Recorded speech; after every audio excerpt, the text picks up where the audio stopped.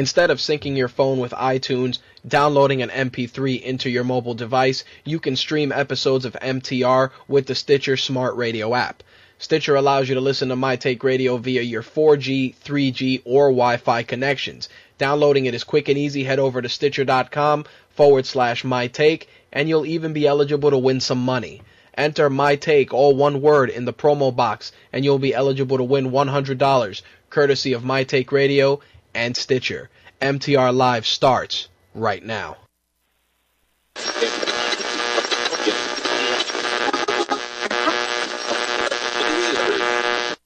This coverage is live and uncensored, so if you have any small children present, you may want to have them leave the room.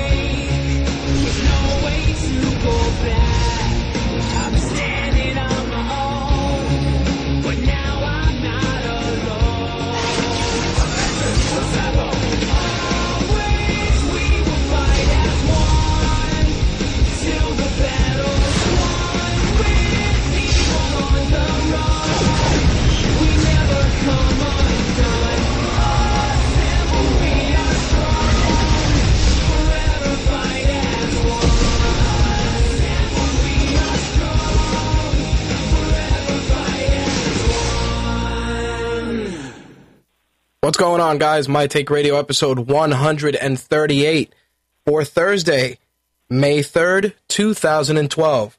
The intro music you just heard was Fight as One by Bad City, used in the Avengers animated series. You can probably pick it up on iTunes, Amazon's MP3 Marketplace, or your local music provider, whether it's, what the hell is that shit called? Spotify or radio, whatever you're using, you guys know the deal.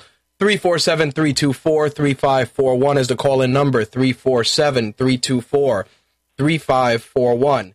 The MTR feedback line is 347-815-0687, 347-815-0MTR. All right, we got a lot of stuff to talk about, a lot of housekeeping to get out of the way. We do got some What the Fuck movie news this week, couple of other things as well, so let's hop to it.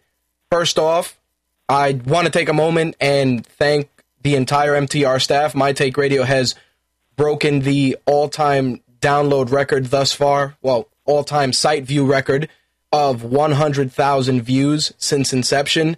MyTakeRadio.com, when it started, roughly 2.5 years ago, we were averaging small amount of views only because it was an extension of the show. And after a lot of hard work from myself and the rest of the team, we broke 100,000 views on the site. So, of course, I want to thank our hardworking staff and all the listeners and fans that stop by the site every day and check out all the stuff we put up. We've been seeing a lot of different people checking out the site, a lot of different people commenting on stuff. 4,000 fans on Facebook. It's very humbling. We put in a lot of work. Like I always say, you guys only get a sampling of it that I mention on air, but, guys like Slick, Andrea, Blade and Quark, Stefan, Ben, all of them are vital pieces to the machine that do great work, and Josh as well, behind the scenes. Josh hasn't been able to post as much, but we've been working on some other stuff, so just want to personally thank the staff, and definitely, of course, thank our listeners and our visitors on the site and our Facebook fans. You guys know the deal, our Twitter followers, for helping us reach that milestone. A couple of things regarding that. If you've been on the site, you've noticed a lot of new advertisers. HBO is now one of our advertisers. So is Best Buy. Hopefully we can start getting some stuff from Best Buy up there. Carnal Damage MMA, Styling Online, superhero stuff, which I announced earlier this week, WWE Shop Zone. Plus, we got some other stuff up there. But if you use any of those services, please use the ads that we got on the site. I know a lot of you use ad blockers. I'm one of those guilty people, but it helps us out. Same thing with the Amazon shop. If you're already shopping on Amazon anyway, go through the MTR store. Helps us out as well. Better gear, better product, better shows. It's as easy as that. Also, our Get Glue check-ins, I believe we're at 153, 154, doing really good with that. No guest this week. I was hoping that Amazing Red would stop through since he's got a show this weekend, but we just couldn't pin down a time, and the schedule got a little rocky. So Red will be back at some point, but he does have a show this weekend. If you're in New York, definitely go to House of Glory Wrestling's website, and you can get all the details. It will be, I believe, bell time is at 7:30, and Red will be wrestling Brian Kendrick. So you guys can check that out this weekend if you're local here in New York. Also, we're going to go back to having guests at least every week, every other week. We got a lot of stuff going on with that. A lot of guest bookings that we're working on behind the scenes. We recorded a new MTR Beyond the Mic yesterday with Jamila Rouser from the Girl Gone Geek blog. That's already live for MTR app owners and should be live for iTunes and Stitcher subscribers within the next week. Of course, people that have the MTR app get all that stuff first. So they will have it probably for the next week or so, and then it will be released to the general public. So if you guys want to check that out, pick up the MTR app. It's $1.99. It's in the Amazon store. It is also in iTunes as well. Like I said, it's cheaper than a Happy Meal, cheaper than a Starbucks, plus 96K audio and all our exclusive content. I will take the opportunity to make another announcement regarding an app. We're working on a secondary app, which, for those of you that are cheap, you guys will appreciate it. It is probably going to run everything, all our site content, plus some other stuff that will hook into the show, and I'm going to start finalizing that hopefully within the next 30 to 60 days. Hopefully we'll get it launched in time for Blog World, which will be in June, and if that's the case, you guys will be able to have a lot more MTR content on the go. We're also going to record a Beyond the Mic probably in 2 weeks, and once I have the guests finalized for that, I will announce it on the site. All right, so here's what we got this week. The Ultimate Fighter, the Extreme Rules pay-per-view, WWE Raw. We got some game news. What the fuck movie news this week? Definitely. And I actually have a monologue this week, which I want to talk a little bit about for a couple of reasons, and it ties into something wrestling related. But it's about, of course, for those of you that follow football, Junior Seau committed suicide earlier this week. Shot himself in the chest, and guy had a great career. Supposedly, he's battling depression. Some people are attributing it to concussions and brain illness.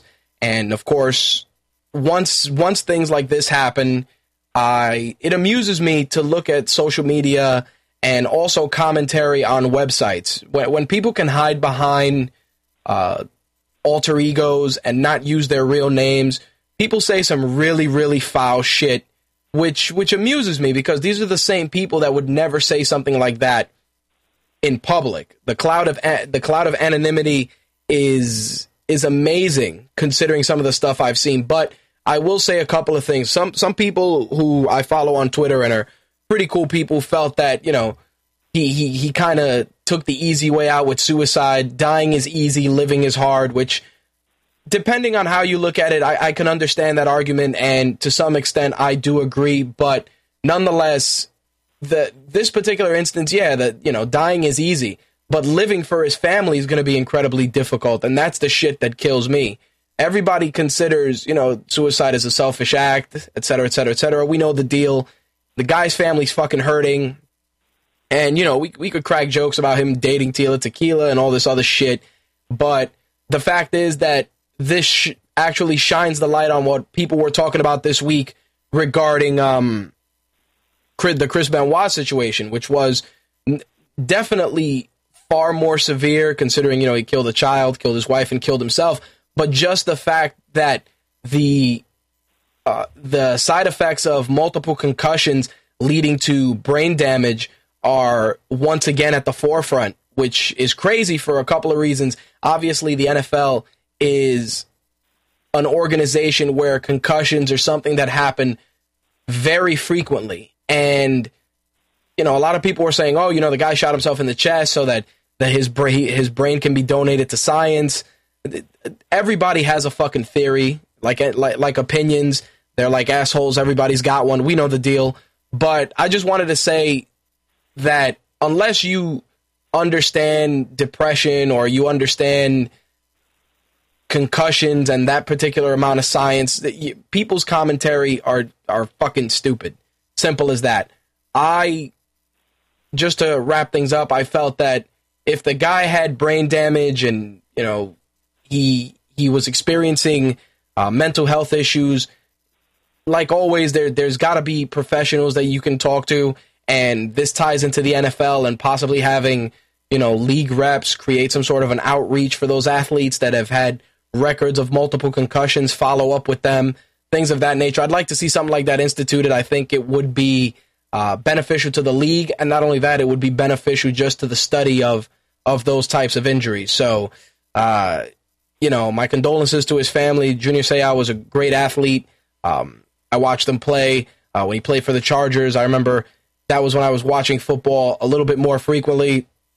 Guy was super athletic, super passionate, gave it 100%. So, it's a tragedy. It's fucked up. But, people's commentary is just complete bullshit.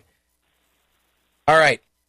The other thing I did want to talk about, and this is more show related, I guess it's a two-part monologue, so to speak, is regarding publicists and MTR and things we want to do. And I want to use that as think of this as an open letter to publicists.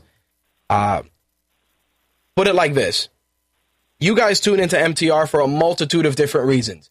Either some of you tune in to hear me curse like a sailor, some of you tune in to hear my opinions on wrestling or video games or movies or MMA, regardless of the detractors that particular segment has. And as such, you know exactly what we cover. We are a multimedia entity. We expanded into comics and tech on the site. You guys know the deal. So a publicist over the last couple of weeks has been emailing me information for a film. I'll leave it at that, for a film. And, certain things relating to the film we published because we felt they were apropos and they were easy to comment on. And then there were a couple of other things that we were kind of iffy about, but we gave the film fair coverage on the site. So turns out they did a screening for the film last month, and you had the opportunity to meet the cast, et cetera, et cetera, et cetera. And guess what happened? We didn't get shit. So we invested time and energy to make this particular film and this particular product look good, and all we got was nothing. Zero donut. So I've decided, and I've spoken about it at length with our staff, that there will be a very, very easy to follow guideline for publicists. So if you guys represent anything and you're listening to the show and you want us to promote any kind of shit, films, games, fighters, whatever the fuck it is, condoms that glow in the dark, this is how it's going to work going forward. You want us to promote your shit, we want something in return. Period. I don't give a fuck if it's a sample, a review copy. There will be an exchange. Simple as that. We're not just going to give away free coverage. It's bullshit because we can invest our energies into other stuff. But it's as simple as that. You want us to cover something for you, we'll gladly cover it, but make sure, there's a I scratch your back, you scratch mine mentality where we can make this work. Simple as that. If it's regarding a film, hey, press screener, make it happen. Next thing you know, same thing, meeting the cast, meeting the directors, shit like that. That shit we should be doing. It's a travesty when I see certain things pop up from outlets that don't even touch a fraction of what we touch. But I can sit here and bitch about it till I'm blue in the face, or I can just address it directly like I always do. Simple as that. That's the open letter to publicists for whatever. This is how we're going to do it. Same thing with fighters. You want us to have your fighters on, we'll gladly have them on. But, if you represent some other fighters that we may need, we're going to reach out to you and make requests. Simple as that. I just figured I'd throw that out there, open letter, get it out of the way. All right, let's not beat the shit out of this any further.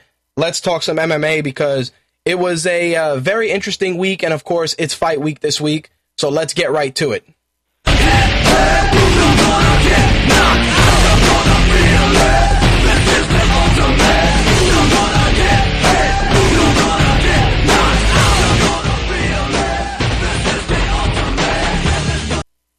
All right, so this week's Ultimate Fighter continues the same trend, which is something that I'm going to discuss. Lightweight bout between Sam Cecilia and Chris Saunders. Actually, a very entertaining fight. I'd like to say that the first round, extremely close. And even the second round, both guys had great moments in the fight. Sam Cecilia at one point was looking for a guillotine choke, at which point Saunders popped out. Really good groundwork, really great exchanges on the feet, to the point where I expected this to go a third round. Unfortunately, as is the case most times, you don't leave it in the hands of the fucking judges. And that's exactly what happened. Chris Saunders ended up taking the fight via split decision. Of course, a lot of people were very vocal about the way that went. I particularly was bummed. I think, Sam Cecilia fought a very good fight. He deserved the third round. But unfortunately, when you leave it in the hands of the judges, you are liable to get fucked. Chris Saunders, of course, from Team Faber advances. Next week, Andy Ogle and Mike Rio will be the fight for the Ultimate Fighter. As I've said, I've been behind on the Ultimate Fighter Brazil. Just make sure to check it out on the Tough website. I've been super behind to the point where it's not even worth me trying to catch up because it'll just be fucking horrendous and I'll make a mockery of it, so let's not do it. Anyway, let's get into some other MMA news. UFC on FX4 was finalized earlier this week. The show's taking place June 22nd in Atlantic City.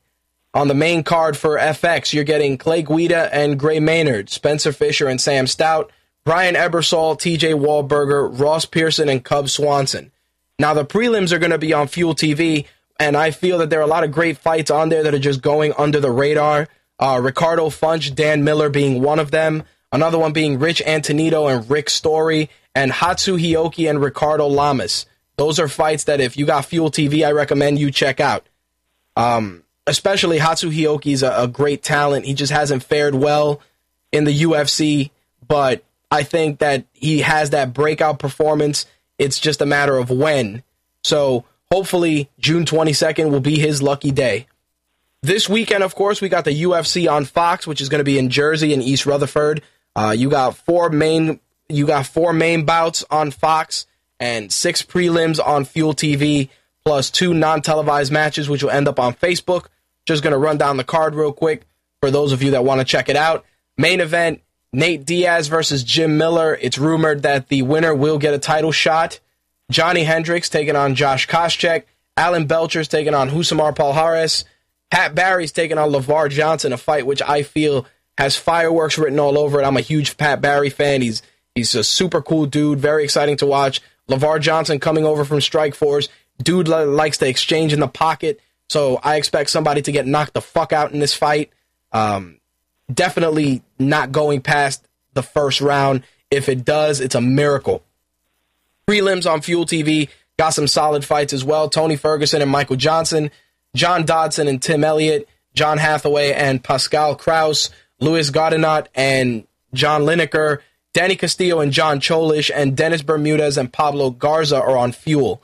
The prelims will probably be on Facebook, Mike Macenzio and Carlos Vemola, and Roland Delorme taking on Nick Dennis, which if they are on Facebook, just head over to the UFC's Facebook page to check that out. Last other bit of fight announcements I wanted to throw out there. Hector Lombard will be facing Brian Stann in his first UFC match. If you checked out Ben's column with potential fights he'd like to see with Lombard, Stann was one of them. I definitely feel it's going to be a super exciting fight.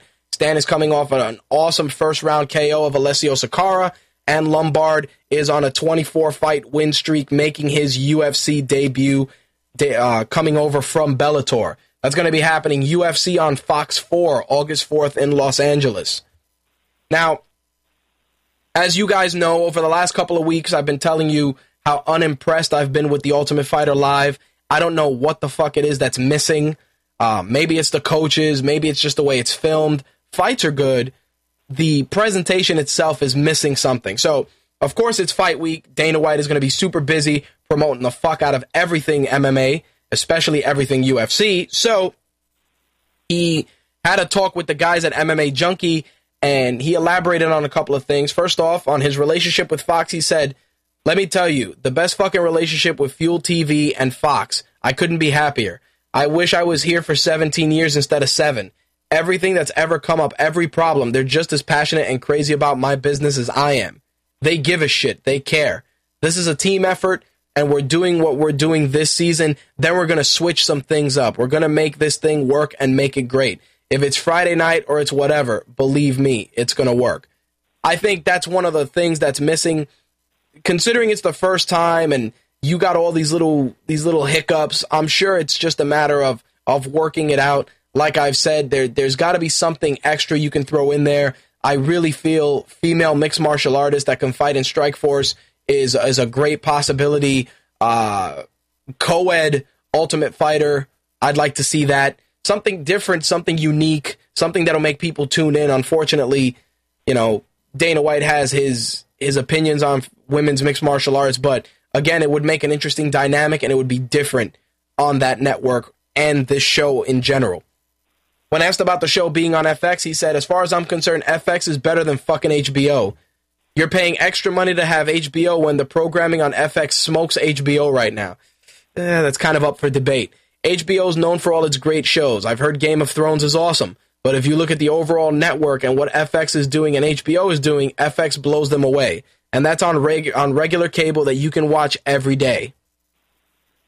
Now, part of this, I think, is he's on to something, but the other part is definitely a little bit of Fox ass-kissing on Dana's part. I mean, HBO is known for their signature programming. They're also known for their great boxing, much like Showtime. So to really try to compare the two, it's a little different. FX has only stepped its game up the last couple of years. It's not like FX was out there thrashing other channels for the last few years. FX was building little by little by little. The Shield is what got the ball rolling for FX. So I don't know, Dana, you're a little hype right now, but we'll let you slide.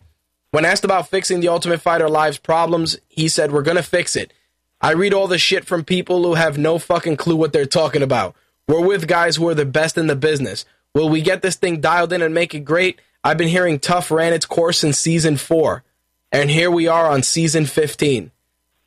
Got to give the guy credit. He does have a point. But again, the dynamic is definitely becoming watered down. And I think part of the reason is that you're not getting the same level of competitiveness and aggression from some of the other coaches. You need fucking guys in there that hate each other, that want to beat the piss out of each other every chance they get. You need guys that need to be pulled apart at least once an episode. Nothing crazy, but definitely to the point where there's legit beef. Tito Ortiz, Ken Shamrock was perfect. Perfect. Rashad and Rampage was perfect to a degree until it became the Rashad Evans Rampage Ultimate Fighter and not about the fighters. You need to find guys that have the right mix of chemistry, animosity, and coaching acumen to make the show good. I think we're there, but we're not 100%. That's all I got to say. Also, there's been a couple of fights shuffled around. I talked about it last week. They've shuffled around some more fights. Michael Bisping, Tim Bocek were supposed to meet at UFC 148. Now they're going to be meeting at UFC 149. Of course, this is partly because Anderson Silva, Chael Sonnen 2 was moved from 147 to 148. As of right now, UFC 149 is scheduled for July 21st in Calgary, Alberta, Canada.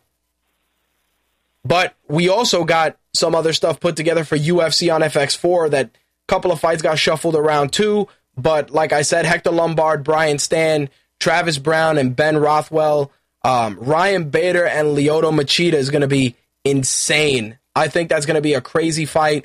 Lyoto Machida coming in, great stand-up. Bader has the wrestling. I think it's going to be the classic wrestler versus striker match, but it has the potential to go under the radar as a solid fight. Lombard and Stan, no question. Travis Brown, after the performance he just put on, I think him and Rothwell are definitely gonna beat the piss out of each other.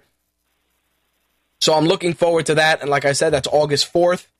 Also being put together, Jake Shields, Ed Herman for UFC 150. Dana White dropped that on Twitter. I think Jake Shields coming up to middleweight now is going to be very, very interesting. Ed Herman is a great guy to welcome him back into that division, so I'm looking forward to that fight.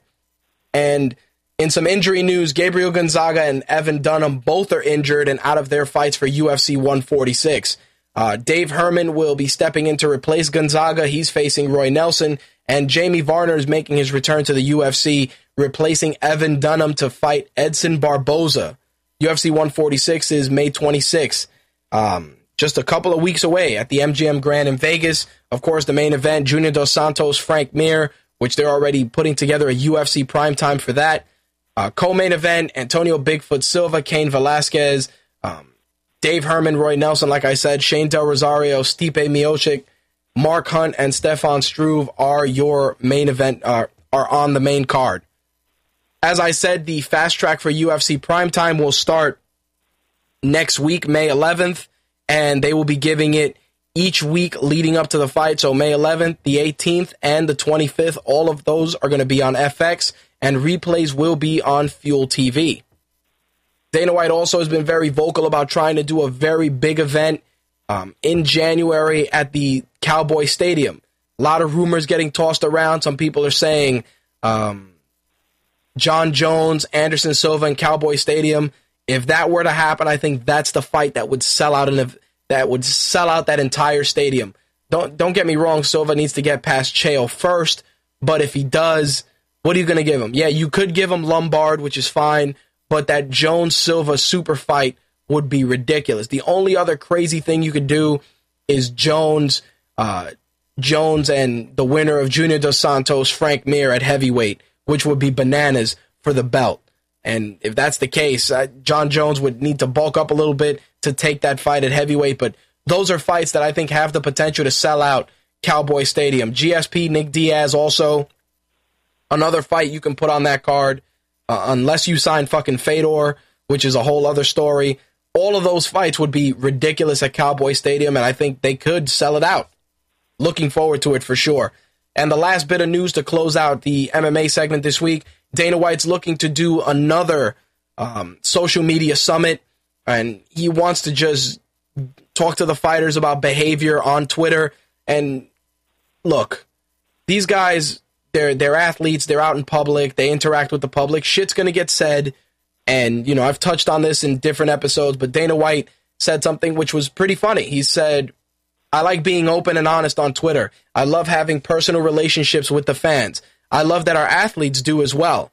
I like it to be real. I tell people to fuck off on Twitter all the time, and some people think that's weird, but if a guy came over to me right now and said, hey, I think you're a dickhead and your organization sucks, I'm going to go, fuck you. What's the difference between that and Twitter? If you say stupid things to me on Twitter, I'm going to say stupid things right back to you. If you have a problem with it, you know what the solution is. Don't follow me on Twitter. Bravo. Simple as that. It is true. Twitter is a great medium. I love it. I love being able to communicate with our listeners, with like-minded individuals. Once in a while, we run into some crazy shit, whether it's followers, emails, all kinds of randomness. But the fact is that I like Twitter. I feel Twitter is a great medium, and sometimes I like it better than Facebook. But it is true. Twitter is very, very, it allows instant gratification, and much like any other personal interaction, if somebody says you're an asshole and you tell them to fuck off, it's no different than telling somebody to go fuck themselves in the street that you don't know. Simple as that. But I am really, really happy to see that they're trying to get a good grasp on social media. I think the UFC gets it. They get it better than most organizations. I think the NFL to a degree, but, you know, the No Fun League, they do a lot of bonehead shit too. But I think the UFC's got it on lock in regards to social media interaction. And as long as they keep it moving and they regulate it a little bit and tell these guys, hey, don't say hateful shit, I think they'll be very successful with it. All right, that's going to wrap up the MMA for this week. Let's get right into some wrestling. Booker T, take it away. We want the gold, sucker! Hulk Hogan, we coming for you, nigga!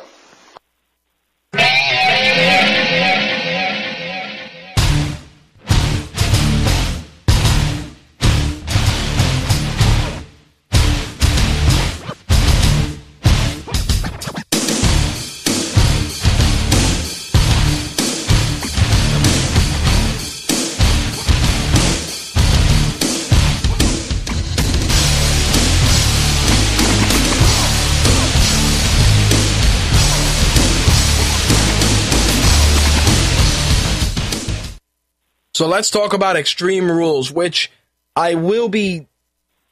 I don't even want to say I'm happy to say wasn't a complete steaming pile of shit, but I expected this to be another throwaway pay-per-view tossed between the big ones, but I was surprisingly impressed with some things.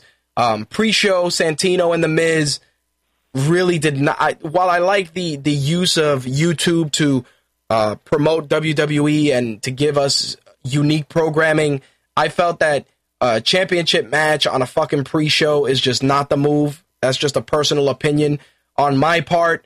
But the match overall was pretty solid. A little bit of comedy as usual from Santino.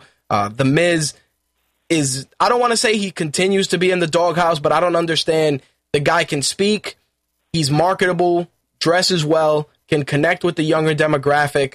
I understand he's botched some shit, and, you know, he's probably pissed and moaned a little too much for WWE's liking, but you can't break this guy down too much, because then it's going to be tough to build him back up. I think The Miz has the potential to be a main eventer for years to come, but if you break him mentally, you're not going to get the best performance out of him. Simple as that.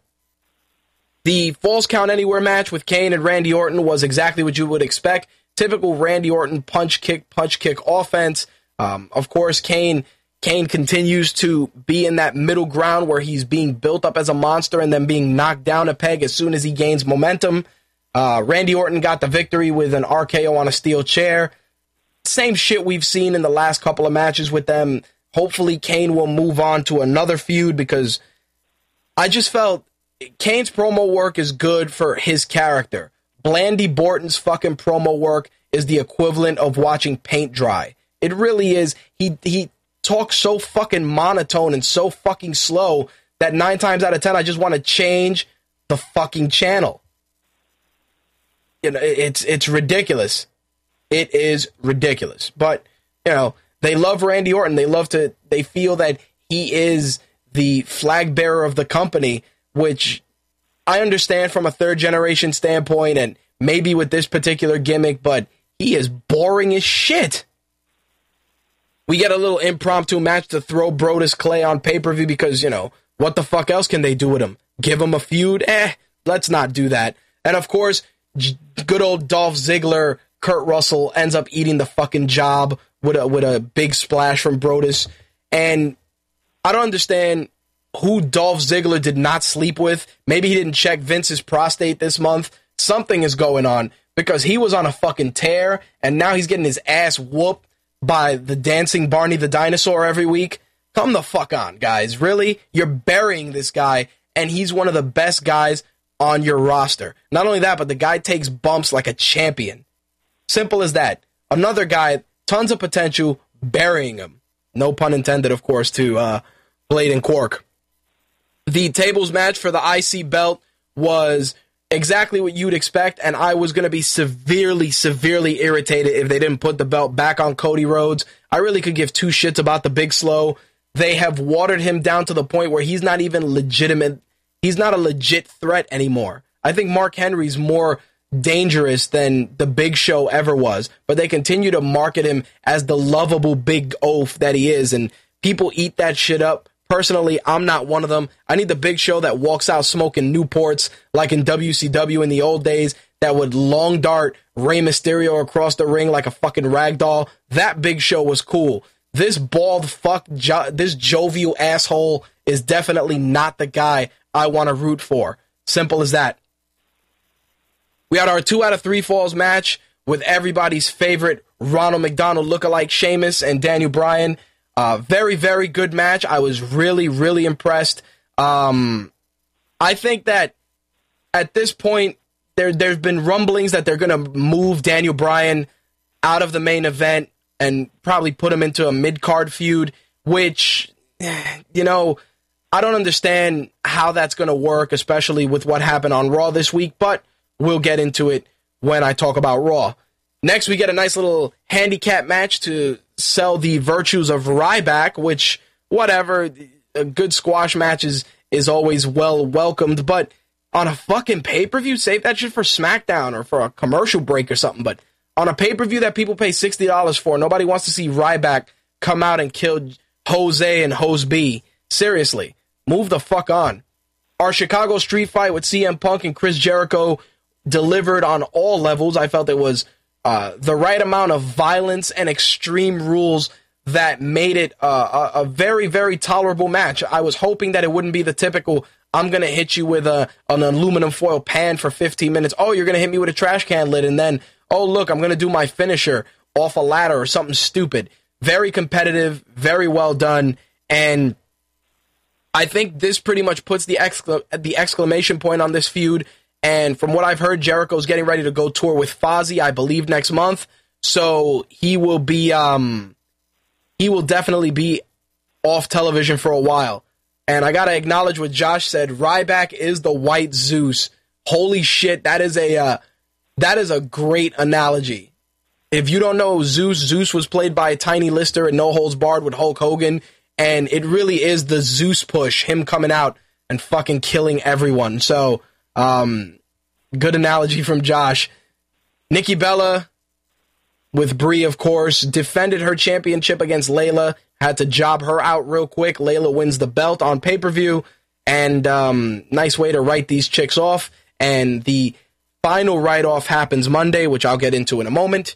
And, of course, John Cena, Brock Lesnar. I have to admit, I expected this match to be complete dog shit.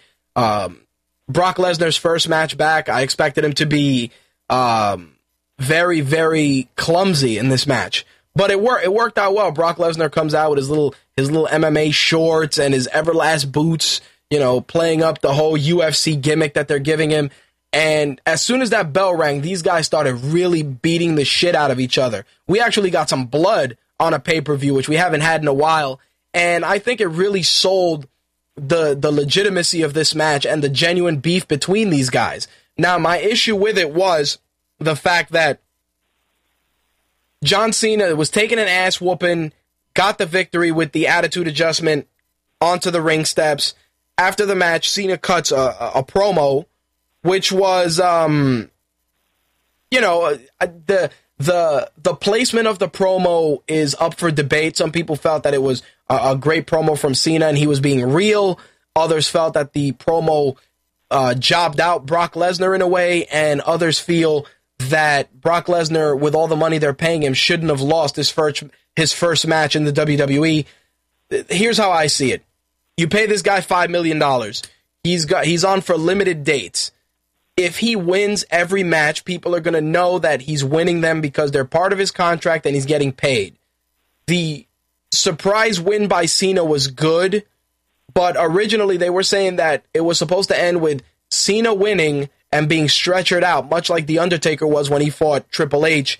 And it was just Cena wins the battle, but Lesnar wins the war type scenario, which honestly, looking at it from that perspective, would have been a fantastic end for that match and would have kind of kept both guys strong, but they went the route they went for whatever reason. I actually enjoyed the match. Like I said, I felt that it was going to be shit, but it worked out well. So kudos to these guys for making this brawl not only look believable, but actually look good on pay-per-view. Moving on into the Raw side of things, of course, a lot of shit going on. Brock Lesnar comes out to open things up. A lot of bullshit. People are booing him. Blah, blah, blah. Johnny Ace gives Triple H this contract with Brock Lesnar's new demands. And it doesn't work out the way it does. And Brock Lesnar kind of snaps and puts Triple H in a Kimura, which I was very impressed from seeing him pull that off, and use that on John Cena, which of course they used to sell, and Triple H may have gotten his arm broken.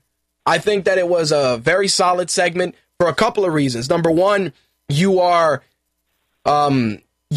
this guy that you thought you had under control, and he just went fucking crazy and attacked the COO of your company. Now, the reason that some people are actually very, very intrigued where this is going to go is because allegedly post-pay-per-view, Brock Lesnar was very upset with the way the match went, and this is a nice way to get Lesnar off TV for a couple of weeks because allegedly he signed to do, I believe, 2 Raws and a pay-per-view or 1 Raw and a pay-per-view. So, out of 4 weeks, you're only going to see him on TV maybe twice and the pay-per-view or maybe once and the pay-per-view. So, that's part of the guy's deal. Triple H sold that Kimura really well. I was very impressed with that. Lesnar did it as good as he can do it in a pro wrestling environment without really breaking Triple H's arm. Impressed with the angle advancement, and it opens up, like I said, a couple of potential things. We could see the return of Vince now that Triple H is on the shelf, and maybe Vince is going to come and kind of stir shit up.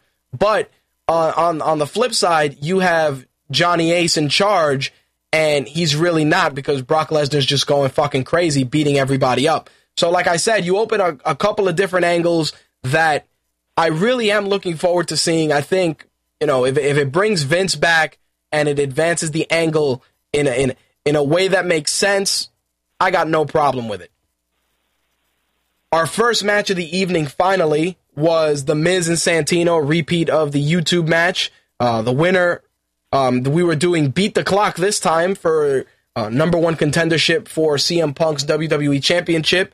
The Miz did win. 4 minutes, 18 seconds was his time. Next up, we get a nice little squash match, which basically that's what it was.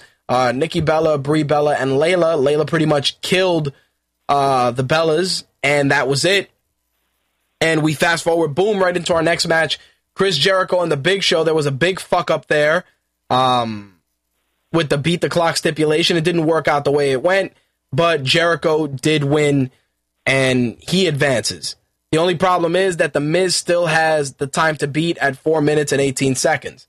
Next match, Brodus Clay, JTG. I don't even think this was a fucking Beat the Clock match the way they jobbed out poor JTG, but we all know how that goes, especially when it comes to Brodus. Randy Orton, Jack Swagger. Randy Orton, of course, is winning that match. Very competitive, though. Swagger looked good. Randy Orton sold his offense well. Swagger ate the RKO like a champ. 4 minutes, 16 seconds is the new time to beat. Get a little breaking news from WWE.com that the Bella Twins were fired by Eve Torres, which is, of course, the nice way to write them off television since their contract was up Monday night. Will they be back? Who knows? Hopefully, if they come back, they'll actually know how to wrestle better. On the flip side, it's a nice way to give Eve a little power since she's like the number 2 to Johnny Ace now. No problem with that.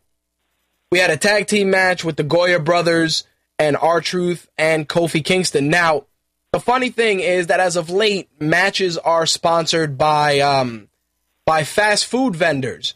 So I found it convenient that when the Goya brothers were wrestling, that the match was brought to you by Taco Bell. Insert racial overcoat here, because that's what happened. Racial overcoats. Like I said, 2 Puerto Rican guys with a chick who pretends to be Hispanic and is only partially Hispanic that wear Mexican ponchos come out to fight a black guy that talks to himself and is dressed like Mystical and a really upstanding Caribbean black guy, and all of a sudden the match is sponsored by Taco Bell. Why don't we just take it to a whole other level? The tag team match this week is sponsored in part by Taco Bell, and it's also sponsored by Kentucky Fried Chicken. Why didn't you just do that? Why didn't you just make the racism blatant? I obviously, that's probably not the intent, but it sure as fuck felt that way to hear, Taco Bell sponsors this match this week. I was like, wow. It was ridiculous. And the funny thing was, I didn't watch Raw live on Monday. So a couple of people brought it to my attention, and when I saw it, I was like, yeah, that was a little poorly planned. Kofi Kingston and R-Truth win the belts. I wonder if they're going to defend them with Little Jimmy, or is Little Jimmy and Kofi Kingston going to tag 1 week and then R-Truth and Little Jimmy another week? I don't know how that's going to work. Maybe they'll do it like the Freebirds and share the belts amongst all three of them. We'll see how the fuck that goes. Next, of course, Great Khali and Kane. Of course, the time expires, much like the Great Khali's career. It fucking sucked. There's no fucking way that Kane can make the Great Khali look good in a match when the Great Khali cannot fucking move. It was terrible. Then we get Daniel Bryan and Jerry the King Lawler. Why the fuck would we get that? Why? It was terrible. It was fucking terrible. But the funny thing was, it was a beat the clock match, and guess what? Ladies and gentlemen, we get Daniel Bryan and CM Punk at the pay-per-view, which, for all intents and purposes, after what we've seen from these guys in before WWE and in the matches that they've teased us with, it's going to be an awesome match. And not only that, but that is the stake in the heart of the brand extension. The brand extension goes out the fucking window at this point, because the guy who was just champion for SmackDown is now vying for a championship on Raw, which pretty much makes the SmackDown belt look like shit at this point. What we should just do right about now is start unifying titles. Unify the main event belts. Unify the IC and the US title. Create a TV title that can be defended on Raw, SmackDown, and YouTube, and use that as a way to have that title defended on every program. That's the stipulation I would like. Bring back the TV title, have it defended on every program. It allows great feuds to develop, but not only that, it allows people to be excited about a potential title change. So I would bring that back. We got our unified tag team belts, and we got the Divas Championship. That's it. Because seriously, their brand extension is out the fucking window at this point. We got one GM. We might as well have one set of belts and one set of champions. This is fucking bullshit at this point. That you got the guy who had the belt on SmackDown all of a sudden challenge for the belt on Raw. Clearly, it's putting emphasis on that belt and making the SmackDown belt fucking worthless. Next up, close things out. We got Cena coming out, cuts his little promo. Johnny Ace comes out. Lord Tensai comes out. John Cena fucking gets his ass whooped. And then we get the exciting announcement that he will be facing Johnny Ace at Over the Limit. And I pretty much threw up in my mouth at that point and shut that shit off. Don't get me wrong, Johnny Ace was good in Japan. He had a couple of decent matches when he was younger. But odds are this match is a complete setup. And since he's the GM, he'll probably make it a tag match, or he'll make it a handicap match, or some shit to continue burying John Cena in this particular angle. That's probably what we're going to see, but I was not impressed with that ending. The only high points, Daniel Bryan getting that match with CM Punk, and the initial Brock Lesnar angle was kind of cool just because he went fucking nuts and pretty much murder, death, killed Triple H's arm. Now, let's get into the other wrestling news for this week. Last week, of course, we talked about the Hulk Hogan sex tape and, the fact that, he used the cock leg drop, sleeping with Bubba the Love Sponge's wife, whose last name is Clem, rhymes with phlegm, touched her hairy clam. You could make a dozen fucking jokes for it.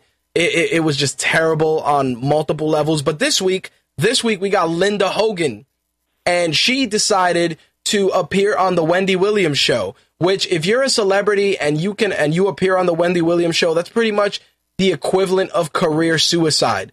Wendy Williams is the lady that heated up beef jerky with a lighter and said that that's how she likes to eat it. It looked like Pookie lighting a crack pipe in New Jack City.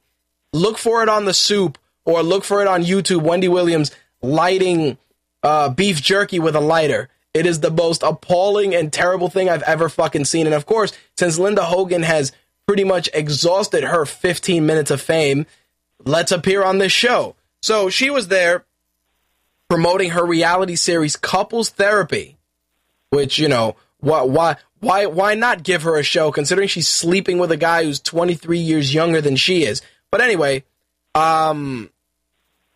she finds out the guy said he was 23, later admitted he was 19, so it's pretty much the equivalent of sleeping with your son.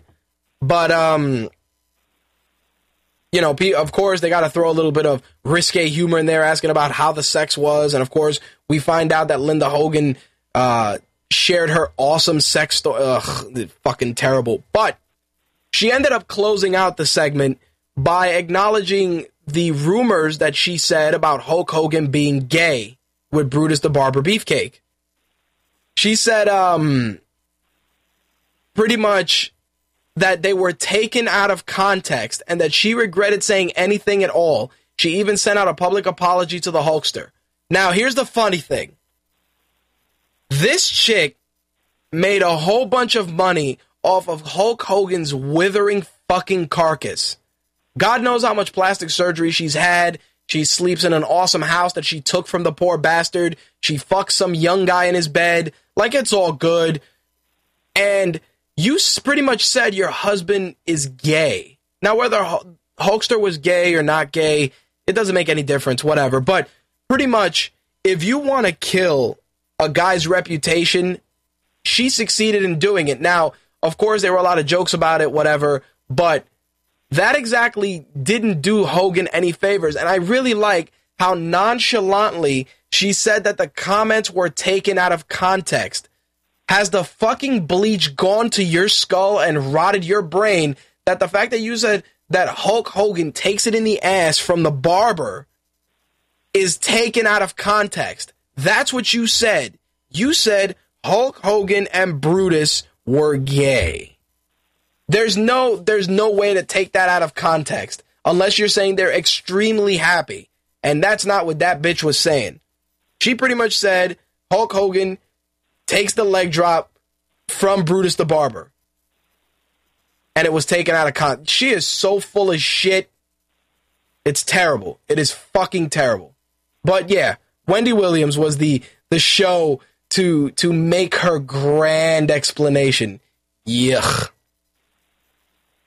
In some better news, though, Buff Bagwell is on the mend. TMZ spoke with his mom, Judy Bagwell, who was, of course, one half of the WCW Tag Team Champions. Yes, folks, Buff Bagwell's mother was a Tag Team Champion. Look it the fuck up. Anyway, Judy Bagwell said that Buff Bagwell is breathing and eating on his own. He was hooked up on a breathing tube for a while they were working on injuries to his face and spine.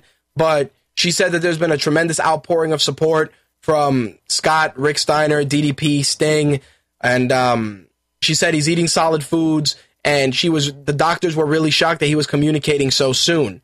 Basically, what she's saying happened is that Buff Bagwell suffered a seizure behind the wheel of his Jeep, causing it to flip, and nothing is crazier than seeing someone have a seizure. My younger sister suffers from them. She had one. She had her first and her last one, hopefully, knock on wood. And it is some scary shit. If you've never seen a person get a seizure, it is probably the most mind-numbing experience ever. You pretty much freeze because you don't know what the fuck to do. Do I move them? Do I not move them? Do I sit them up? Is it true that they swallow their tongue? All kinds of shit. So this guy got a seizure while he was driving, had no one with him, pretty much almost died behind the wheel. It's insane. It is fucking insane. And, don't take this the wrong way, folks, but I'm glad to find out he had a seizure and not that it was some sort of, drug-related incident or alcohol-related incident. And, it's good to hear that it was not good to hear in that way, but good to hear that it was something medical and not something brought on by alcohol or drug use. Because, that's automatically what people assume when a wrestler gets in an accident or gets hurt in any way. Drugs, drugs, drugs, booze, booze, booze. Speaking of drugs and booze, Scott Hall is being sued. Seems that he defaulted on a mortgage and owns $75,000 as a result.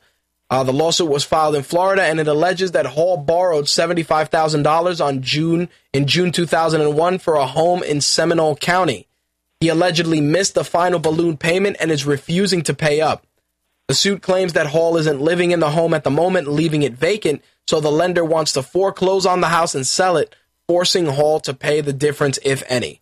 As of right now, no comments from Hall's rep, and this was on TMZ. The Scott Hall story gets fucking crazier and crazier and crazier.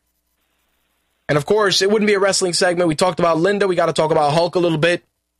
He did an interview in everyone's favorite rag here in New York, the New York Post, talking about his latest idea for TNA. And he said that if the idea doesn't work, he will leave the company. Frankly, I'd like him to leave the company tomorrow, but that's just me. The article, get this, refers to Hogan as one of the premier minds in wrestling. I don't know where the fuck they pulled that out from, but that is a complete crock of shit. Hulk Hogan and Eric Bischoff killed WCW, and they're on the verge of killing TNA. You don't got to read Scott Steiner's Twitter for that. You can just watch that shit every week. Anyway, he elaborated a little bit on the open fight night concept and the gut check concept that they're doing. If you watch Impact earlier this evening, you'll get an idea about open fight night. And he also gave a little bit of insight into another idea, which is the following. He said he's going to give more power to the fans and make them more involved and more important. He elaborated that he couldn't say more, but he said it's either going to be really right or really wrong. And he said if it doesn't work according to plan, you probably won't see me again because I'll be hightailing it out of there. Now, allegedly, the rumors are that they're going to try and use footage of TNA wrestlers recorded by fans. I don't know how that's going to tie in or what level of engagement that's going to involve, but if you're going for the whole shock TV angle, that shit's going to blow up in your face, especially when you're really involving your audience, because I'm sure they're going to try and get these wrestlers in compromising positions. These guys are going to be trying to eat, work out, and travel, and people are going to just be trying to videotape them all the fucking time. Again, I don't know 100% if that's the concept, but those are the rumblings I've heard thus far. Personally, Hogan and Bischoff, if you're going to work for TNA, do it behind the scenes. Nobody wants to see you. Nobody gives a fuck about you. Take Garrett Bischoff with you, which is funny because I'm going to share some tweets from Scott Steiner later on in the segment, which are going to shed some light on Garrett Bischoff and a crazy angle they had in mind.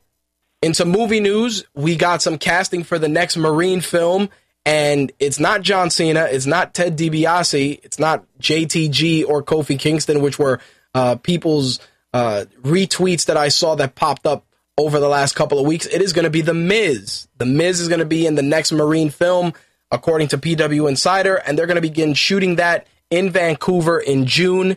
So either The Miz is getting injured or written off television in some shape, way, or form to promote this movie. Number one, The Miz is too much of a sarcastic douche to be any kind of a Marine. Number two, The Miz doesn't look anywhere near like a guy who would serve in the armed forces.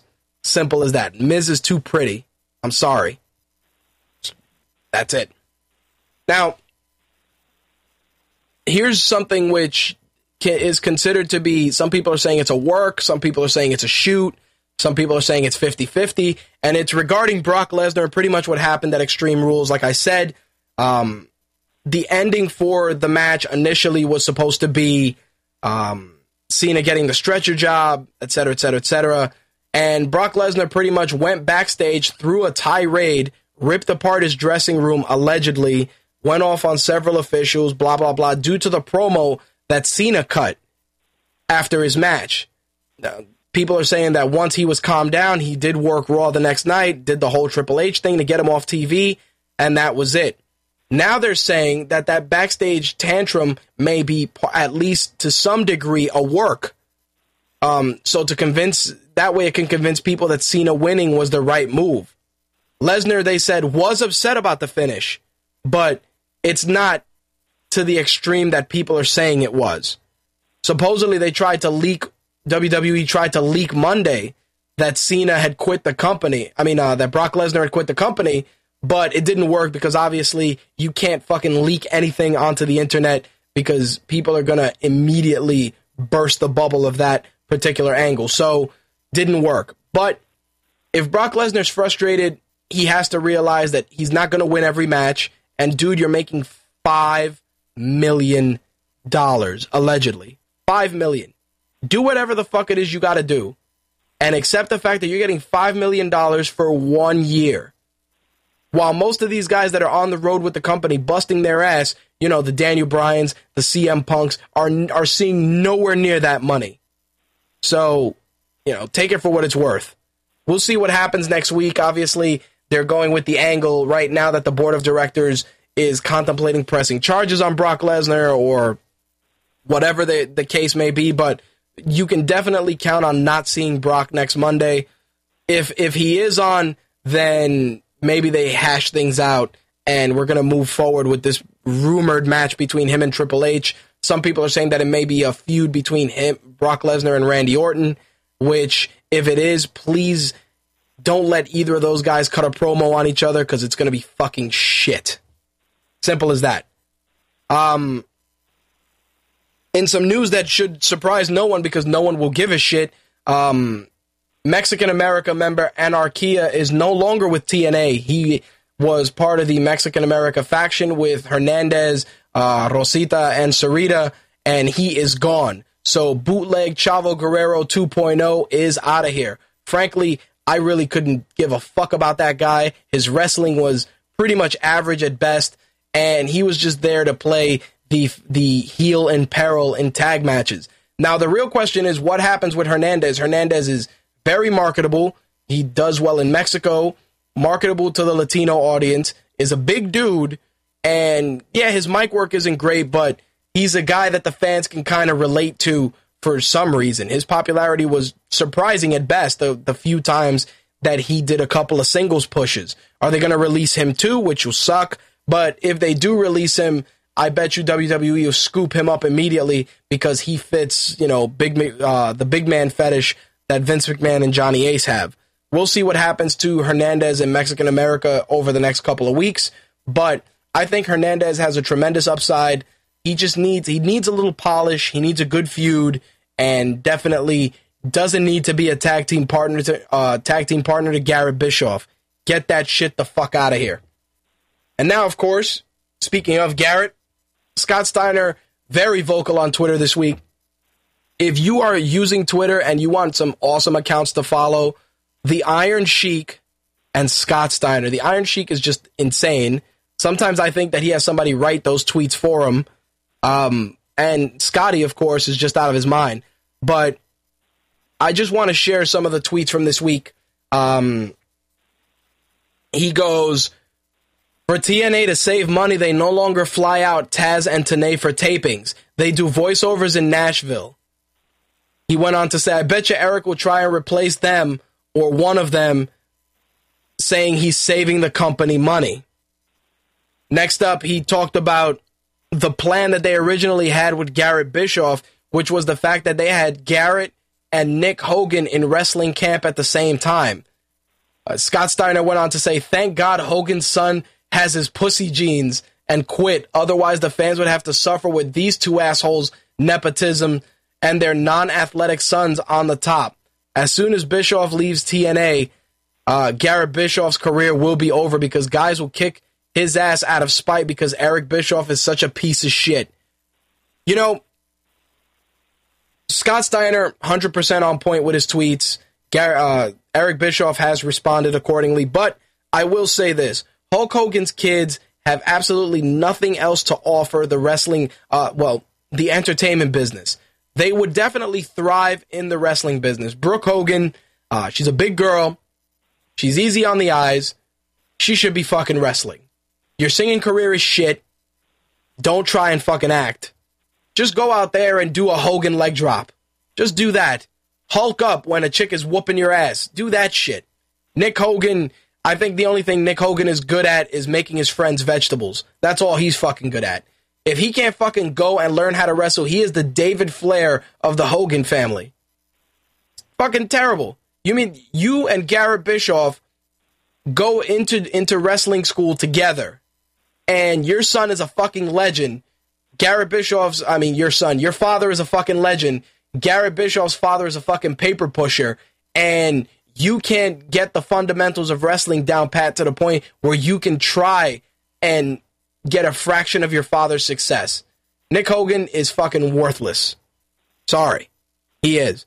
And Brooke, unfortunately, between the rumors that, she got breast implants that Hogan paid for, to Hogan digging sand out of her asshole, to pretty much contributing absolutely nothing to the entertainment industry. Seriously, either do porn or wrestle. Do something with yourself, please. Last week, we talked about Rey Mysterio getting suspended for wellness. It seems that everyone's favorite luchador tested positive for amphetamines on February 13th when Raw was in San Diego. This is his second violation of the wellness policy. Rey Mysterio, suspended for 60 days, will not be eligible to return till at least June 25th. It's estimated he's going to lose $166,000 in pay, and he may have missed out on the WrestleMania payday as well. Now, a lot of people are saying that Rey Mysterio attributed this to supplements that he was taking, possibly weight loss supplements to get in ring shape that may have contained traces of amphetamines. Now, doctors evaluated his supplement regimen, and supposedly the theory did not hold water, and as such, Rey Mysterio has to be benched. Now, much like I discussed last week, he was using supplements to get in ring shape to get back to wrestling. You see what I'm saying?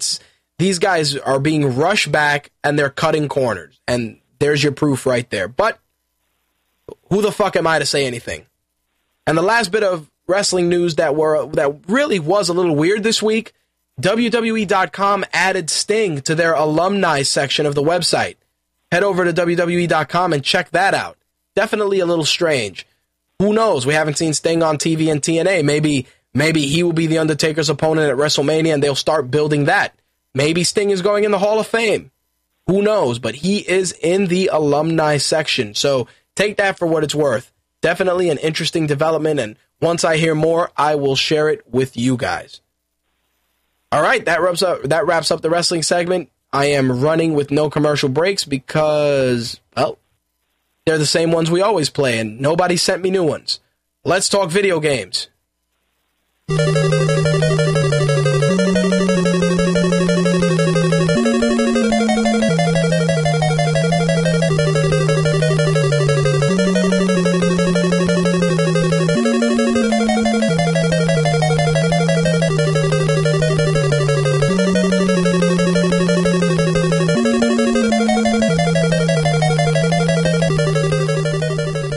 Wow, I didn't realize that was such a fucking long bumper. Note to self, trim that shit the fuck down. Anyway, first bit of video game news. Quark was very, very happy about this, and I'm sure he will want to review it as soon as it comes out. PlayStation is getting into the Smash Brothers style genre with their own title, All-Stars Battle Royale, which they debuted the trailer for last week. As of right now, the characters being included are Sly Cooper, Parappa the Rapper, Male Radic, Sweet Tooth, Kratos, and Fat Princess. I'm sure that with their expanded roster of first-party characters, it should be an awesome game. You got to include Dr. Neo Cortex, in my opinion, Crash Bandicoot, Jak and Daxter, Ratchet and Clank.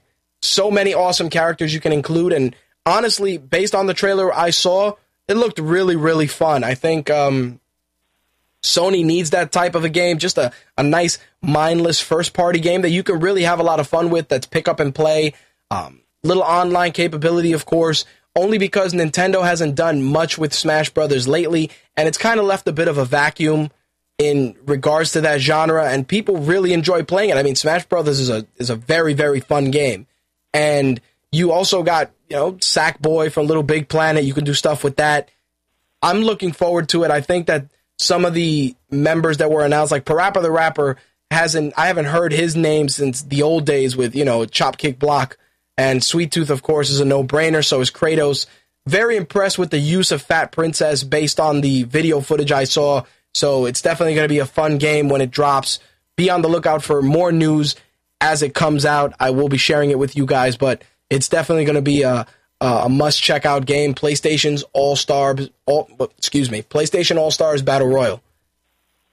And let's talk some Nintendo news. Last week, there was a very spirited debate between our very own Quark and DK about Nintendo, and of course, the social media death knell that people felt when Nintendo posted a loss for the first time. Well, a couple of things were happening this week. Number one, they say that they expect 3DS sales to double by next year. They're predicting at least 18.5 million 3DS units to be sold.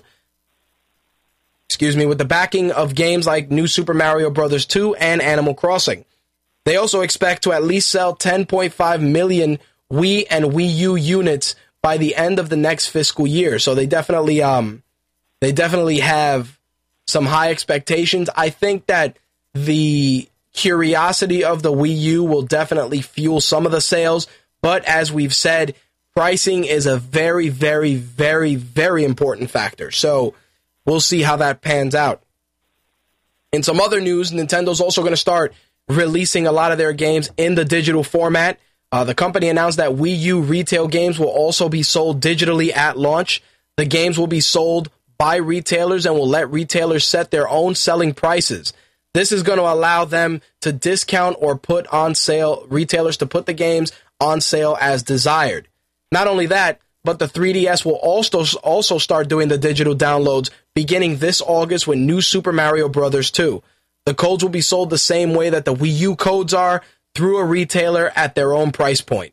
So if you are a 3DS user, you may not even have to go to the store to buy New Super Mario Bros. 2 since they want to go the digital route. The other bit of Nintendo news, it seems that they are going the Grimace route. We're going to get a Grimace Purple or Midnight Purple 3DS, which will be coming out May 20th to coincide with the release of Mario Tennis Open.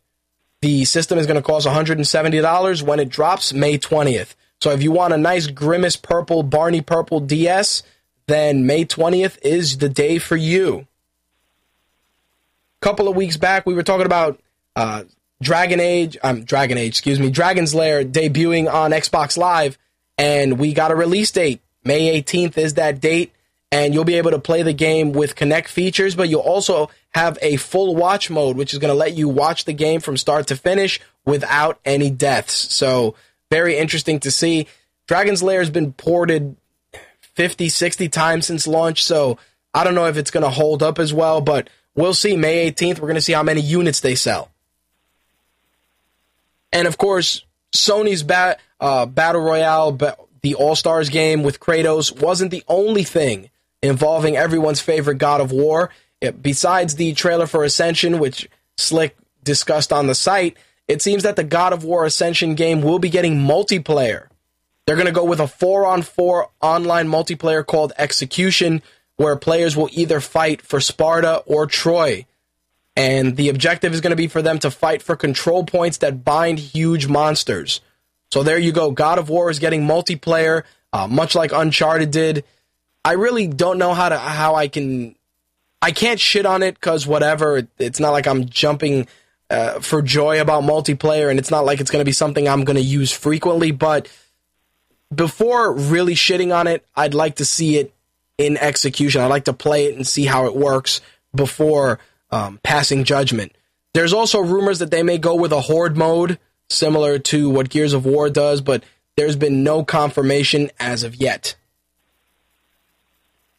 In some Microsoft news, which is very, very interesting, I was reading on The Verge earlier this week that they're going to launch an Xbox 360 with a contract. Now, you're probably asking yourself, how the fuck is that going to work? Basically, the Xbox 360 is going to cost you $100 up front. Then you're going to pay $15 a month, I believe, for 2 years. That's going to cover the Connect that comes with the system, gold membership, plus a 2-year warranty and some streaming content. They could probably go on sale initially through Microsoft retail locations and then through general retailers. The entire 2-year contract should cost about $460. Make of that what you will, but here's the interesting thing. Microsoft has been expanding its base with a lot of multimedia applications, HBO Go, Netflix, whatever new music service they're planning on launching, Crackle, etc., etc. The only competitor in that space, obviously, are consoles, but also streaming boxes like Roku, Boxy, Google TV to a degree, and Apple TV, of course, which has the attractive $99 price point. Now, by releasing an Xbox 360 for $100, you accomplish a couple of things. You get a console in every home, a Kinect unit in every home, new Xbox Live subscribers, but you also get the an upper hand with streaming services.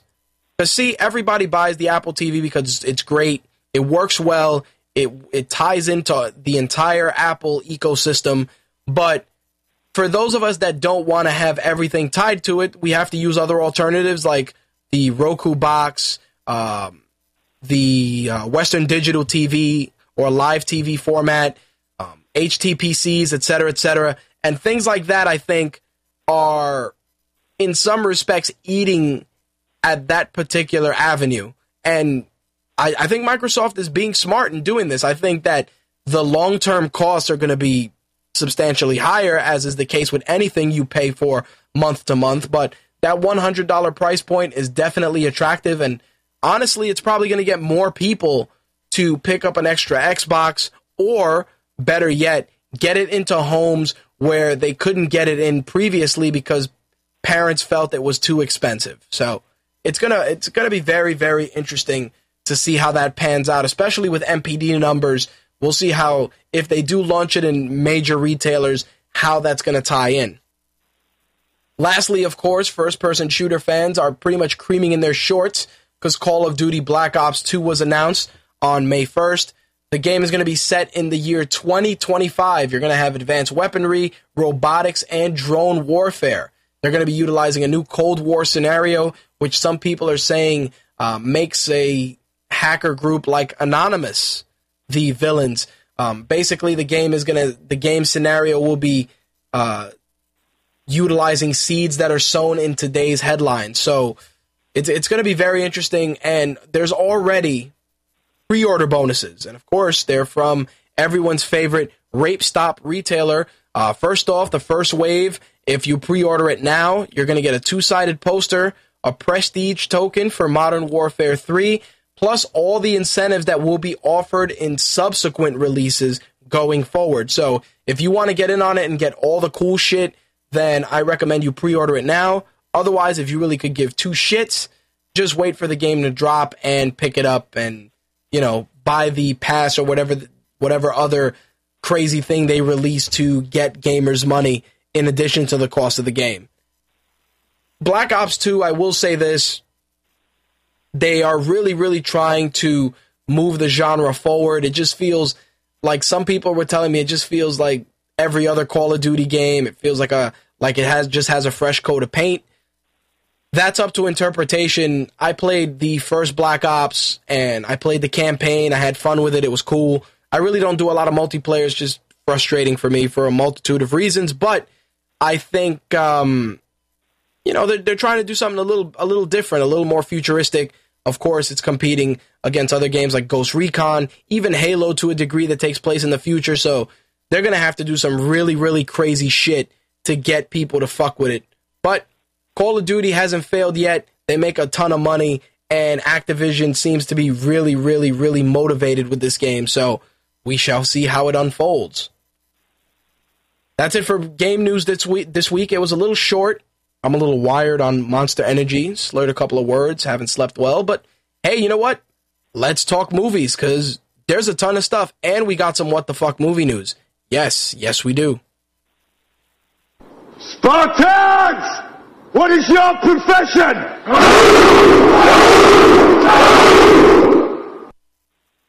All right, I figured we would use that just to not only wake up our listeners, because we're already past 12 o'clock, and most of you are probably seeing The Avengers, but also to wake myself up as well, because a little groggy for some reason. Anyway, movie news. First up, movie hasn't even come out yet, but Deadline is reporting that Universal is in talks to write the sequel for Snow White and the Huntsman. The first film, of course, opens June 1st, Kristen Stewart playing Snow White, Charlize Theron playing the Queen, and Chris Hemsworth is playing the Huntsman. Now, I actually think this movie has the chance to be successful just based on the darker tone. And of course, Chris Hemsworth is Hollywood's darling at the moment due to his work in Thor. So, and in the Avengers, I think that that's going to be one of those things that's going to fuel the success of this film. Kristen Stewart, of course, tossed in there. They'll get the Twilight set that like her in there as well. I'm actually interested in checking it out only because it looks like something different. Kristen Stewart is fucking terrible. I really think that she sucks as an actress, but the concept looks cool. So we'll see how it pans out. In some other news, there are already strong rumors that they are working on the Daredevil reboot. Deadline reports that David James Kelly has been hired by 20th Century Fox to rewrite the script for the Daredevil reboot. The film is going to be directed by David Slade, who did 30 Days of Night and the Twilight Saga Eclipse. The film will be adapting the Frank Miller Born Again storyline, which involves the Kingpin attacking Matt Murdock's friends and family after he finds out Daredevil's true identity, which is Matt Murdock. Here's the thing. A lot of people really didn't like the Ben Affleck Daredevil, and there were, between the fucking fighting on the seesaw with Elektra and a lot of shit that I really didn't like. I felt that the film had the potential to be better. And I tell people all the time, do yourselves a favor, check out the director's cut. The extra footage that was added really helped flesh out the film and give it a bit of a darker tone. Not only that, I think that Michael Clark Duncan did a really good job as Kingpin. Some people beg to differ. Where are you going to find a giant white guy that can play the Kingpin? And I mean, play him in such a way that he's not a giant fat guy, but a giant muscular dude that'll whoop your ass. Honestly, Michael Clark Duncan did good for that. He really did. I'm not saying that there isn't going to be a Caucasian actor that can do it, but Michael Clark Duncan did well. Not only that, but I think it would just help keep some continuity there. Doing a Daredevil reboot, of course, with the success of all these Marvel films is risky, but again, I really didn't think it was garbage, the first one. I think it needed work, and I honestly think that the Elektra film was far shittier, but using this Frank Miller storyline can definitely help flesh things out a bit. Using only the Kingpin as the bad guy, Bullseye is a fantastic bad guy, Typhoid Mary, The Hand. You could do a lot of great shit with all those characters and still tie them in with the Kingpin as your main bad guy. So we'll see how it pans out. I'm really, really intrigued to see what David Slade can do. Not so much for his work on Twilight Saga The Eclipse, but he really did a great job with 30 Days of Night, in my opinion. So I'm hoping he does just as good a job with Daredevil. In some other sequel news, Max Landis, who did Chronicle, shared a little bit about Chronicle 2. If you haven't seen Chronicle, I recommend you check out Slick's review on the site, and that'll definitely help explain a lot of things and possibly motivate you to check the movie out. Max Landis is working on the sequel for it, and he really wants to go a little deeper and give a little bit more depth to a character like Matt. He said, I felt really bad for him because I understood just how emotionally lazy he is and how he doesn't really do what he's doing. And that's why I'm putting him through hell in Chronicle 2. Landis did note in the interview that Josh Tank will likely be involved with the film, but not direct due to other obligations, which are pretty much rumored to be the Fantastic Four reboot. Chronicle was a different take on superhero films. Slick did a great job reviewing it, and I really like the concept. I think we've all talked about growing up what it would be like to have superpowers, and if we had them, what we would do. And all of us talk about all the noble shit we do, but if you're a young person, you're going to jerk around with whatever powers you have. It's as easy as that. So I like the approach to this, and I'm interested in seeing if he does do a sequel, because the concept is pretty sound. I mean, we get a lot of mature superhero movies that don't really do well, but they're always good. Kick-Ass, Watchmen, the second Punisher Warzone, movies that they don't do well in the box office, but they do better in regards to fan service. So we'll see how it pans out with Chronicle 2. let's talk box office totals, which come later on this weekend will be fucking irrelevant because the Avengers is pretty much going to wipe the floor with everything on this list. But let's talk about it anyway. Number 10, Cabin in the Woods, $4.5 million. Three Stooges was number 9. Number 8, Chimpanzee. Number 7, The Raven. Number 6, Safe. Number 5, The 5-Year Engagement. Number 4, The Hunger Games. Number 3, The Lucky One. Number 2, Pirates, Band of Misfits. And number 1 for the second week, Think Like a Man. Which, that's going to be gone this weekend. Maybe number 3 at best. The funny thing is, with the totals this week, The Hunger Games has officially made $600.9 million overall. $372.4 million here in the U.S. Well, 372.5, sorry. And 228.5 in international box office dollars. So, obviously, super successful. The film had a budget of $78 million. That means that as of right now, the studio is going to recoup about, well over 50% of the film's grosses.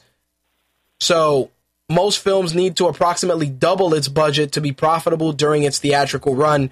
We know that shit's already happened by leaps and bounds. So, Hunger Games, super successful. Now, here's your first bit of what the fuck movie news for this week, and I'm sure a lot of you are going to get a kick out of this. We all know that Rihanna's going to be in Battleship, and it's her acting debut, and blah, blah, blah. But here's the crazy shit for this week. According to The Sun, Rihanna's been cast as the villain in the 6th Fast and Furious film. A source said, Rihanna impressed everyone with her acting debut in Battleship. Writers think she'll be perfect for the role. Her character has plenty of bite and doesn't take any prisoners, just like her in real life. It's a step up the ladder for her and could lead to bigger action roles. I can't even believe I read that. Obviously, Vin Diesel, The Rock, Paul Walker, all the usual suspects will be there. It's going to be taking place in England and is expected to begin filming next month. Yeah. So Rihanna allegedly the villain in Fast and Furious. I've heard other things. I heard that they had wanted Jason Statham to be the villain in Fast and Furious, which, think about this. You go from Jason Statham to Rihanna. I hope she's not the major bad guy and she's like the right-hand man. But seriously, I think it's too big of a jump. Look, I'm all for people making their acting debuts and, growing their careers. I have no problem with that. Sure, she did Battleship, which, whatever, make of it what you will. And it was her debut role. But to jump from that, which is a first-time movie, into an established franchise like Fast and Furious, that's a big jump. And she is acting amongst veterans. I mean, The Rock is a veteran at this point, but she's acting amongst veterans, including, Michelle Rodriguez, Paul Walker, Vin Diesel, The Rock. Not only that, but, Gina Carano may also be joining the cast, so she will be the second film rookie, much like Rihanna. So it's going to be very interesting to see where they go with it. Oh, of course, Skype hangs up, because why wouldn't they? Why wouldn't Skype hang up? I'm back. Skype or Blog Talk Radio are being complete cunts. I apologize. As I was saying, Rihanna, Fast and Furious, moving the fuck on, since clearly Skype or Blog Talk Radio are being remarkably sensitive this evening. Anyway, Trek Movie has reported that Benedict Cumberbatch will be playing Khan in the next Star Trek film.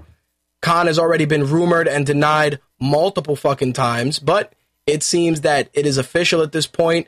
There's also rumors that Leonard Nimoy will be returning as Spock Prime and that we will be seeing Klingons in the next Star Trek film. The film is set for release May 17th, 2013. I'm actually very excited for this only because I really like the Khan character. I'm not a big Trekkie, but I've seen most of the Star Trek films, and frankly, the Star Trek 2 is my favorite because Khan was awesome. So, should be interesting to see if they give him a good treatment in this new spin on Star Trek. we'll see how it pans out. May 17th, 2013 is your target date for that. Here's your other bit of what the fuck movie news. Superhero Hype announced that Alex Kurtzman and Roberto Orci have signed a 2-year first look, production deal with Universal Pictures for new versions of Van Helsing and The Mummy. Now, here's the crazy part. The crazy part. That's my accent coming out right there. The crazy part is that the Van Helsing movie is being produced and will star Tom Cruise. How's that for what the fuck? Van Helsing already was kind of beat up by Hugh Jackman in that crazy fucking movie with him and Kate Beckinsale. Now, you're going to put old-ass Tom Cruise in the role of Van Helsing? I don't know, guys. I really don't. Look, Tom Cruise did good in Ghost Protocol, and it was all right, but he definitely showed his age. And unless you're going to do Van Helsing like an older Van Helsing and not Hugh Jackman ass-whooping Van Helsing, I don't think it's going to work. I think that Hugh Jackman Van Helsing failed because they tried to make it funny, and they tried to do way too much crazy shit. Plus, I hated the fucking guy that played Dracula. There is no bigger tool than that guy. The guy that played Dracula in Van Helsing is a complete bag of shit. He is garbage. Simple as that. Especially in that film. He's done a couple of other movies where he was good, but in Van Helsing, he was shit. And of course, rebooting The Mummy, we've talked about this a few times. You know, this was the cash cow for our buddy Brendan Fraser. Poor bastard is probably waiting by his phone, hoping he gets the call to continue the series. I have no opinion on it because the Mummy films were fun. The first and second in particular. The third, make of it what you will. But they're really trying. They're trying to get as much money out of these franchises as they can. I mean, there's rumors that they're going to do another Frankenstein film. So they're trying to squeeze all the blood out of the Universal monsters again. Because clearly, Hollywood has nothing better to do. In some Marvel movie news, Mark Ruffalo revealed that he has signed on to appear as the Hulk in 6 films, including The Avengers. Now, obviously, this is probably cameos as well, but it also leads me to believe that there may be another solo Hulk film. A lot of people have said that Mark Ruffalo was really impressive in Avengers, and his screen presence, not only as the Hulk, but as Dr. Banner, is memorable, to say the least. I'll be the judge of that when I go to see Avengers, but Mark Ruffalo isn't exactly doing shit nowadays, so he's going to be the Hulk for 6 more movies. If you're excited about it, great. If you're not, whatever. All right. Michelle Rodriguez, we already know. Fast 5. She appeared at the end of Fast 5. She's going to be in Fast and Furious 6. Who knows if they're going to do a 7th. But she's also returning for Machete. She will be in Machete Kills. Robert Rodriguez is already at work. She will resume her role as Luce. Was it Luce? What the hell was the eye patch character that she played? Shit. She. Was it she? Damn it. Anyway, yeah, it was she. Thank you, Slick. Anyway, so she'll be back with the eye patch. And once again, we got a nice crazy cast. Danny Trejo, of course, coming back as Machete. Jessica Alba's back in there. Mel Gibson will be the bad guy. He will be playing Luther Voss, V-O-Z. So yeah, you got Mel Gibson, who is a fucking racist psychopath, at odds with our Mexican vigilante. I think it should be interesting. Not only that, but joining the cast is going to be Amber Heard and Damian Bashir. Amber Heard is going to be playing an assassin called, what the hell is her name? Miss San Antonio. She's going to be probably playing the right-hand woman of Luther Voss's character. So there you go. You got another crazy cast to give Robert Rodriguez more money. If you guys want to know something crazy, Machete was made for $10.5 million. It earned $44.1 million worldwide. So obviously successful. And if you're paying these guys fucking peanuts, what is Mel Gibson doing anyway other than being racist and leaving hateful messages? So fuck it. I think he'd be a good bad guy. He's, shit, if De Niro could do it, he can do it. So I'm looking forward to Machete Kills and also Fast 6 as well. And for those of you that are going to complain that I use the ethnic pronunciation of that, fuck you very much. We got more Avengers news to close things out. They made $20.6 million internationally on Wednesday, May 2nd. After 8 days, the film has made $281.1 million. It's rumored to be breaking the $500 million mark by Sunday. As of right now, the Avengers has passed the total international box office for Captain America, Iron Man, Thor, and Iron Man 2. So it's surpassed all those already. Captain America made $192 million internationally. Iron Man made $267 million. Thor made $268. And Iron Man 2 earned $311 million. So it's definitely surpassing that without much of a problem. Avengers already opened midnight tonight, so I'm sure come Sunday we may see a $500 million box office take for the film, which obviously I will talk about next Thursday. Earlier we were talking about Rihanna and Battleship, but IGN was recently speaking to the director of Battleship, Peter Berg, who did Hancock, and he said that he's been talking with Will Smith and Akiva Goldsmith about doing a sequel to Hancock. Now, here's the funny thing. Hancock was a good movie. I actually felt that the earlier part of the film where he was drunk and being a complete lunatic was the best part of the film. I think when they started getting into the whole, life partner, romance shit, it took a completely different turn. I think Will Smith, that was one of his more memorable characters.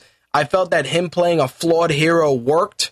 Not only that, but just the way that the character was portrayed, especially in the beginning act, was very good. So if they do a sequel to it, I'd actually see it. I'm curious to see if they're going to continue the more darker tone of the series or if they're going to go more lighthearted and try and get that family audience. Because honestly, I felt that, like I said, the earlier part of that film was amazing, and then in the later part, it just took a complete shit. And last but not least, to close out the movie news for this week, we got another remake. Joseph Gordon-Levitt is currently developing a remake of Little Shop of Horrors with Warner Brothers. There's your other what the fuck movie news for this week, folks. Of course, he's going to be playing Seymour. Mark Platt, who did Wicked and Wanted, will produce this new version. And Roberto Aguirre Sacasa, who worked on Spider-Man Turn Off the Dark, has been brought aboard to write the screenplay. If you're not familiar with Little Shop of Horrors, originally it was a Roger Corman movie in 1960, which actually starred Jack Nicholson. Later on, they made it into an off-Broadway musical, and then they did a 1986 movie musical, which had Rick Moranis and Steve Martin, which was directed by Frank Oz, and it's one of my favorites. Steve Martin was awesome in that movie as the douchey dentist, and Rick Moranis is, Rick Moranis. So make of that what you will. I'm curious to see what kind of a job they do with this. I mean, if you're going to go the musical route, I've seen musicals be successful nowadays in Hollywood, but Little Shop of Horrors is something where you're going to really have to modernize it quite a bit to get this newer audience. So we'll see how it pans out. Ladies and gents, that wraps up the show for this week. Once again, it's another 90 minutes of awesomeness. You've just heard My Take Radio episode 138 for Thursday, May 3rd, 2012. If you have any questions or concerns or would like to be a guest on a future episode of MTR, you can email me at mtrhost@mytakeradio.com. You can also call our feedback line, 347-815-0687, 347-815-0MTR. We're also on multiple social media outlets, including Twitter, @MyTakeRadio, Facebook, which you can become a fan. Follow us on Formspring. Just look for My Take Radio there. Add us to your circle on Google+. Follow our boards on Pinterest. And, of course, you can also look for us in the wastelands of MySpace. So there you have it, folks. If you want to take MTR to go, pick up the My Take Radio app for Android and iOS devices. It's $1.99. You can find it in the Amazon Marketplace for Android and in iTunes for iOS devices. If you're feeling cheap, you can still get MTR via Stitcher, Blog Talk Radio, iTunes, Zune Marketplace, Blueberry, and various other podcatchers, including Miro as well. Pretty soon, we will be launching on a couple of other networks, which hopefully, once things are finalized, I can make those announcements. When that happens, be on the lookout. News will drop either on the site or on our Facebook fan page. The new MTR app, which is going to be site-related, should be hopefully launching in June, like I said at the start of this broadcast, and we'll see how that works. Hopefully, I can put together something nice for you guys that you can take with you everywhere and read the site wherever you go. I'm Rich. I'm out of here. Peace. I'm rich, biatch! A lot of people were super, super pumped with what we closed out the show with last week, which was Trailblazer from the Killer Instinct Killer Cut soundtrack. So I figured we'd give it a second go this week. And that's it.